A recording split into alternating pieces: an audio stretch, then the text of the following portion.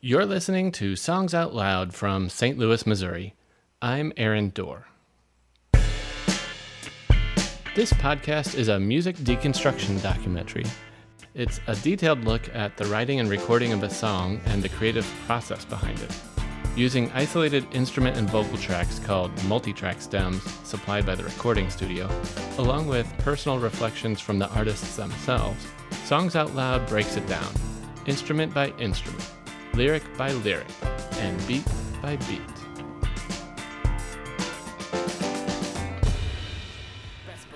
Feel awesome, bounce back from some real losses.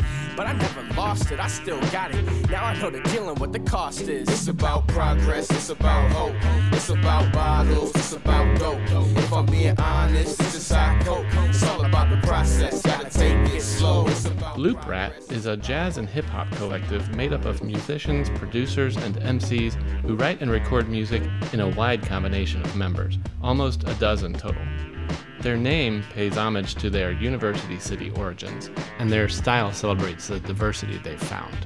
For this episode, producer and MC Nate King, aka Nat King Flow, supplied 18 files for their track Still Saucin'. It's number 15 out of 16 on a compilation of sorts they put together during the coronavirus lockdown, aptly entitled Locked in the Lab. The album is streaming exclusively on their website while the band releases tracks as video singles. Still Saucin' features a verse by MC Armani Abam, who was unable to record for this episode. So this is Nate and fellow producer and instrumentalist Sam Katz as they remember their way back to pre-pandemic times for this collaboration. What's up, y'all? It's Nat King Flow with Loop Rat.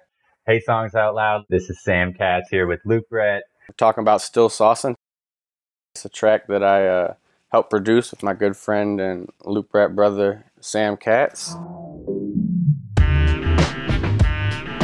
So yeah, this project, Locked in the Lab, was sort of like a quarantine-ish project. A lot of the songs were in various stages of being started or completed when the quarantine situation started, and we kind of just all went through our hard drives and put a bunch of songs on Google Drive, and then I kind of sat with people one at a time and narrowed things down. And yeah, so first of all, Loop Rat is such a big group that there's a million ways that we've made songs. With Still Saucin' in particular, myself and Sam were making some music at my house at the time, about a year and a half or two ago.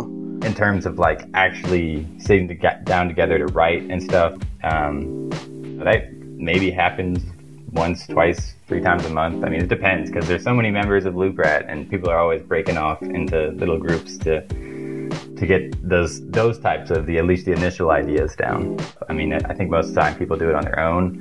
So this was kind of a rare occasion where we kind of linked up, and it definitely wasn't even expected. Like I went over to his house just to like, see what was up and work on a little bit of music, but then we started getting into it and it kind of, took a life of its own, and all of a sudden it was 7 a.m. and we were getting one of his buddies a ride to work.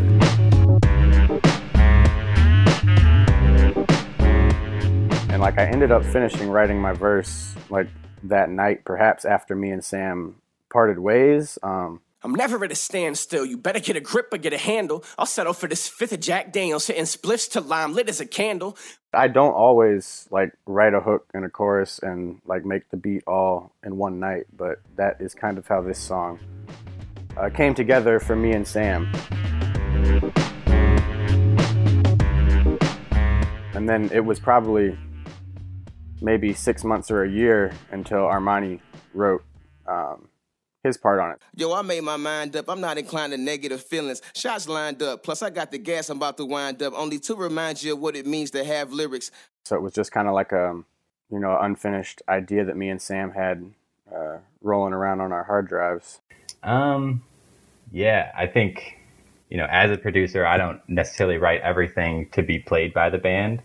But I'm more frequently going to be writing songs that I want to make bandable. This being an exception for sure. What makes a song bandable? Whether we can play it or not. No.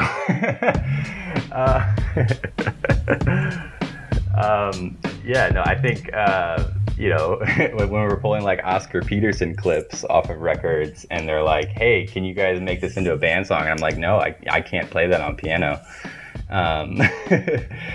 Can we find a different sample? Versus, if we're pulling a clip and it sounds relatively easy, or, a lot of the times if it's a bandable jam, it's something that somebody in the group has come up originally with. So like I said, there's like 1,000,001 ways that Loop Rat has made songs.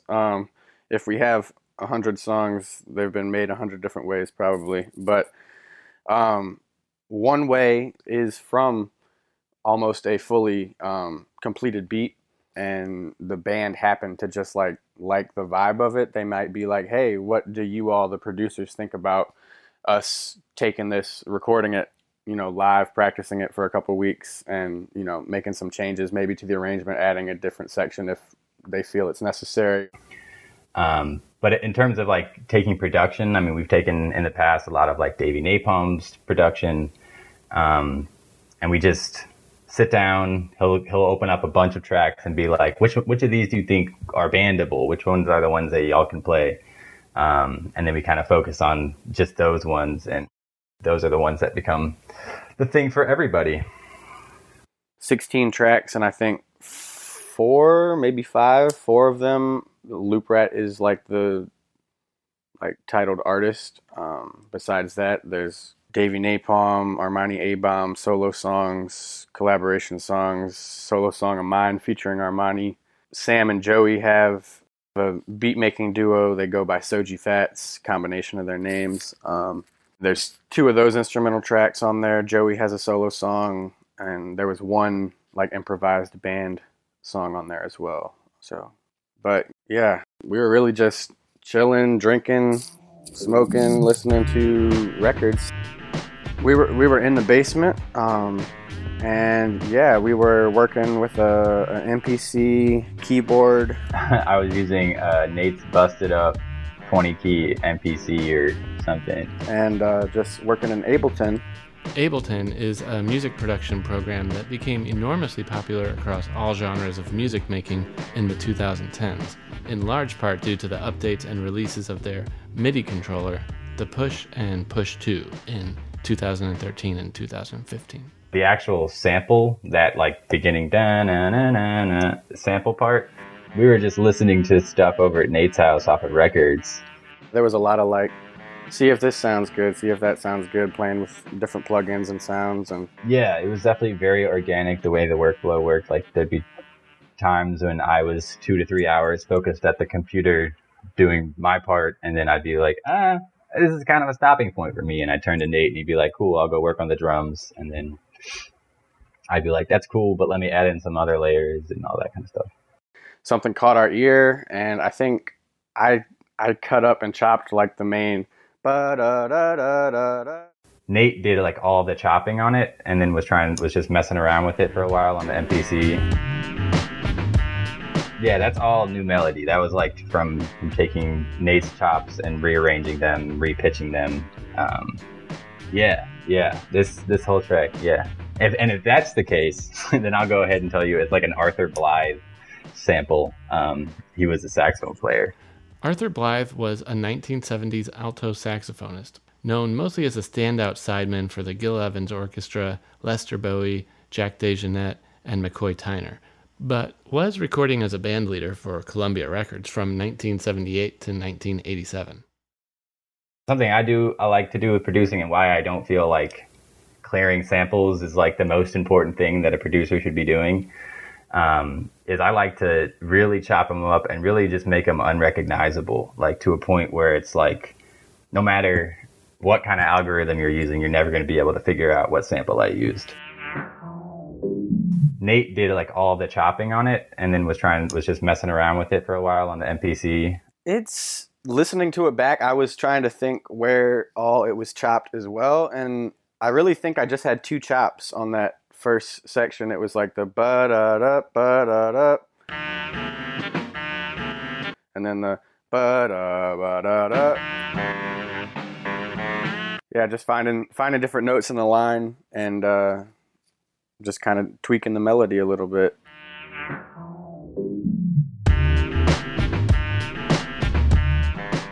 The two sections, it wasn't terribly complex. The chorus flip was a little fun too. I think that was a little bit more of a rearrangement of how things were played through on the original record.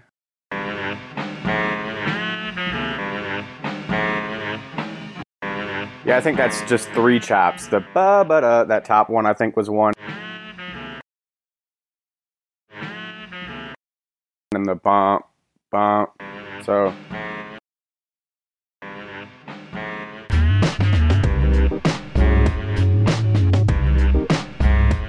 and I remember when we were mixing this, like a year or so after the night we made it, we had the bass line soloed out.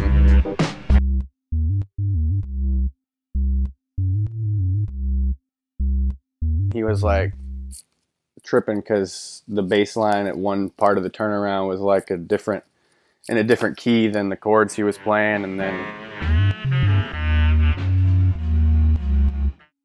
we decided to just keep it because it had some cool little dissonance. So maybe you can ask him about those happy little miracles or whatever. It was the setting. I was like working off of his laptop over at a friend's house, and we didn't have real speakers and didn't have headphones even. So I was just like listening off these tinny, MacBook speakers. So I wasn't hearing all like the bass. I wasn't hearing the chord progression. It's just the melody of that saxophone line. We tend to leave most of or at least on this song, we took out the main frequencies of drums from that main sample, but then we also happened to use part of that sample in the drums. So it was kind of like separating it out into two tracks, one with like most of the high frequencies and one with like the lows.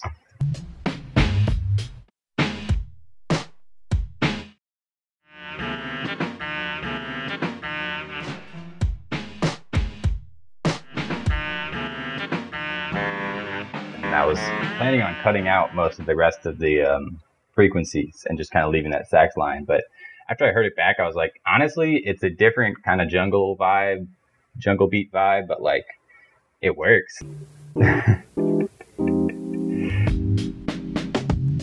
Yeah, that whoop sound would be a sample from the track, from the Arthur Blythe sample.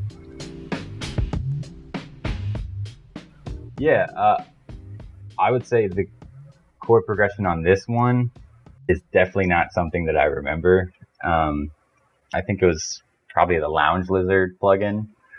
The Lounge Lizard is a piano and keyboard modeler controlled using a MIDI keyboard. It's available as an add-on or plugin for use with programs like Ableton. And I will say that the MPC that we were using was pitched like... Here he's talking about the relationship between the MIDI keyboard and the software it was connected to. Pitched like incorrectly. It was not mapped to the normal one. But I remember just kind of like messing around with chords that were in one key. I think I was playing in like B major. Although it would be B major mapped to whatever was the keyboard was mapped to, because it was just an MPC with like whatever 20 keys.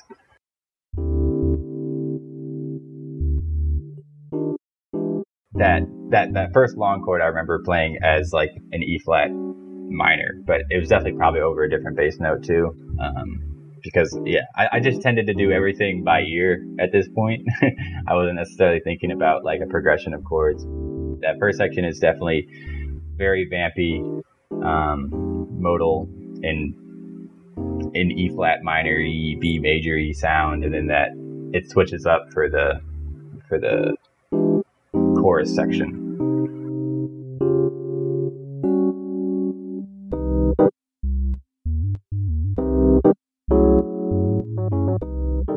So I was kind of kicked back after that initial point of kind of chopping up the samples, and then I was kind of just sitting over Sam's shoulder while he was working on it. But like we took a break, went around the corner and like smoked with a friend of mine, and we're playing him the beat like at his house while we were smoking. I can't remember if I wrote the chorus or the verse first, I want to say I wrote the chorus for this verse, which isn't always how my writing process goes. About progress, it's about hope. It's about bottles, It's about dope. If I'm being honest, this is how I cope. It's all about the process. Gotta take it slow. It's about progress, it's about hope. It's about bottles, it's about dope. If I'm being honest, this is how I cope. It's all about the process, gotta take it slow. I think I might have recorded the chorus first and then Armani layered over it. Always fun writing a little chorus, trying to make it catchy somehow. I ended up finishing writing my verse like that night, perhaps after me and Sam parted ways. Writing it in my phone notes. That was probably what I was doing. Yeah, I have a bunch of notes on my phone, even if it's just like something that's like a little wordplay or something. And I'm like writing a song, something like that, I'll be like, oh, let me scroll through. I think I said something, with a word that rhymes with this and is the same topic or whatever, and then I'll be able to plug that in as I'm going through my process. But but I remember I finished everything lyrically on my end that first night, basically an all-nighter. I'm never at a standstill. You better get a grip or get a handle. I'll settle for this fifth of Jack Daniels, hitting spliffs till I'm lit as a candle. Plans canceled, dropped out and tuned in again. Don't change the channel, never too late to get the groove straight. There's a chance still, it's more than going through the steps. It's a dance still. Don't need no damn pill to get it popping. This needle on the record got your head nodding. Yeah, it's just about like maintaining, staying at it, and through ups and downs, adversity, lack of motivation, or what have you, just sticking at it. Still saucing, as the title says. Right on. Thank you, sir. Yeah, thanks for the opportunity. Bandable. This is the complete finished recording of Still Saucin' by Loop Rat.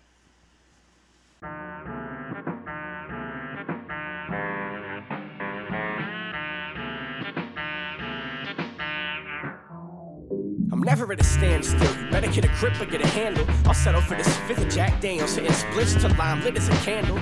Plans canceled, dropped out and tuned in again. Don't change the channel, never too late to get the groove straight. There's a chance still, it's more than going through the steps. It's a dance still. Don't need no damn pill to get it popping. This needle on the record got your head nodding. I don't believe in the next best option. If I settle for less, my best comes less often. I ain't keeping score, but I sure got a couple goals and points to check off them. Check the recipe, I'm still saucing. Best believe I feel awesome. Bounce back from some real losses, but I never lost it, I still got it. Now I know the dealing what the cost is. It's about progress, it's about hope. It's about bottles, it's about dope. If I'm being honest, this is how I cope. It's all about the process, gotta take it slow. It's about progress, it's about hope. It's about bottles, it's about dope. If I'm being honest, this is how I cope. It's all about the process, gotta take it slow. Yo, I made my mind up, I'm not inclined to negative feelings. Shots lined up, plus I got the gas, I'm about to wind up. Only to remind you of what it means to have lyrics. Hyping Clouders code for high school teen spirit. If MCs just rhyme words, Dr. Seuss sold 1 billion records already. Niggas been reckless already. War ready due to negligence, environments with bullets flying in and at a rapid rate, classmates expiring. The shit I'm trying to change through ill bars that are inspiring. Hack the system and erase those designing it. They running out of time, cause the rhymes got the people minds made up. They want something with substance, fuck the fake stuff and cats who just rap simple lines. Something that I won't do is sympathize. Only thing left for me to do is criticize, to minimize, ensuring they all euthanize. It's about progress, it's about hope. It's about bottles, it's about dope. If I'm being honest, this is how I cope. It's all about the process, gotta take it slow. It's about progress, it's about hope. It's about bottles, it's about dope. If I'm being honest, this is how I cope. It's all about the process, gotta take it slow.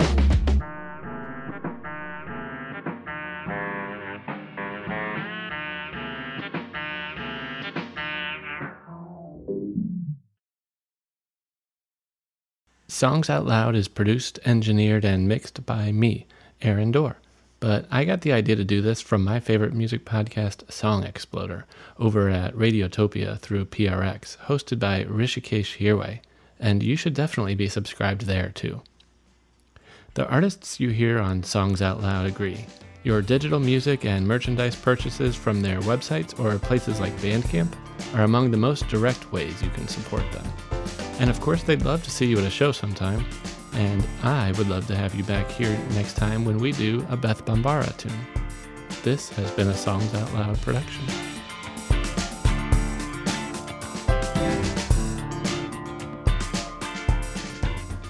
What were your main influences, and is this a reflection of your main influences? Like, if I'm hearing such and such person, would that be on purpose, or I don't know? Well, can we play a game? Who Yeah. does this remind you of, if anything? Like, if you were to try and. Yes, interesting. Yeah. Let's see. Because it won't change my answers. I have a short list of MCs I've spent a considerable amount of time. This seems But I like could say I'd be influenced more straightforward than like how someone complicated, or someone like really complicated like Eminem would rap. So maybe this has like a more like West Coast vibe to it, or like a classic like Dr. Dre vibe where things are pretty straightforward as far as like syncopations go. Is that? Yeah, I feel that. I really fuck with a lot of West Coast rappers, like Living Legends crew with Murs in them. I really like Blue and Exile, and Eminem, Exile's project with Aloe Black. I've spent a lot of time listening to that. There's a whole lot, but those are like for sure. Probably Nas and Slug were my two favorite rappers. Like when I was really like deciding I wanted to rap, so those were the inspirations there. You mentioned Eminem. It's funny, I don't really ever think that I make music like Eminem, but he's definitely a huge influence. I think most rappers, Oh yeah. at least Beast. who do things on the lyric focused side will tell you they had spent plenty of time studying and listening to Eminem from a technical standpoint. So